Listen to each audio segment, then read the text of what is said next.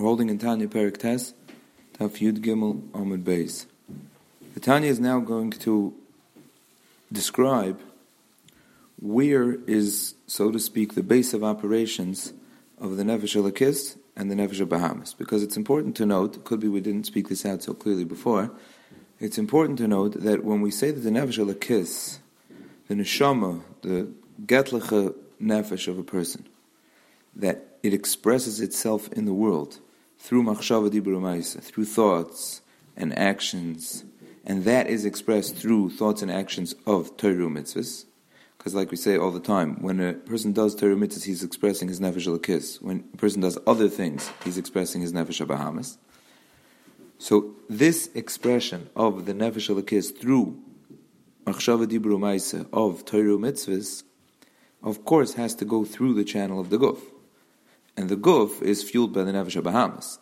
So you can never have a clean, clear expression of the nefesh elokis without first going through the channels of the nefesh bahamas, because it has to function through the guf. If you're putting tefillin on your hand, that's an expression of an action of the nefesh elokis, but it has to, of course, be functioned by the guf. So it has to, and what's fueling the guf? The nefesh bahamas. So what we mean when we say that is that at that moment the nefesh elokis is in charge, and the nefesh elokis is predominant, and the nefesh bahamas it subjugates itself to the nefesh elokis, and it lets the nefesh elokis carry the day and fulfill what the nefesh elokis wants to do, which is express itself through machshava dibur u'maisa of Torah mitzvahs. So now in Perek Tes, the Baal Tanya is going to give us a place where the nefesh bahamas and the nefesh elokis, so to speak, rest in the guf. Of course, again, these are ruchniisdige things, they're spiritual things, so they don't exactly have an embodiment in a guf, but it means that they express themselves in the guf in two different places. Because even though we say that there is a koich of seichel, which is intellect, and there's a koich of midas, which is the emotions, and we said both times, in the nefesh elokis and in the nefesh bahamas, in both times we said that the seichel rules.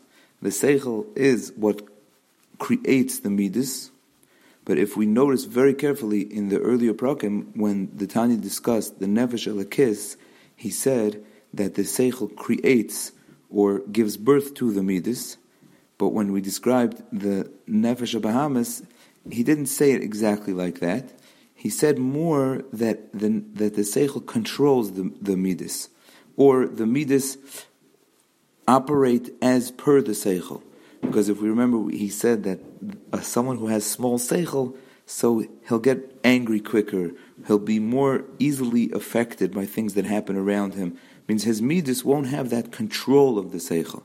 That means there's an interaction between the midas and the seichel, but not in the same way that the nefesh elokis, that the seichel is creating the midas, like he said by the nefesh elokis. And the reason for that is what he's saying over here now, that each one has a specific place in the guf where it is predominant. That the nefesh bahamas, because it's behemi, it's like a behema. So a behema doesn't have intellect. A behema is just raw emotion, or even just physicality. A behema just is. So the place of resting, the resting place for the nefesh bahamas is in the heart. And the heart has two sides. There's one side that's called molei dam, that it's full of blood, which is the left side. And then there's the right side of the heart, which is emptier from blood. And so the nefesh bahamas, its place in the guf, is in the left side of the heart, which is molei dam, because that's the blood force. The pasuk says, Ki hadam hu b'nefesh, Ki hadam hu hanefesh.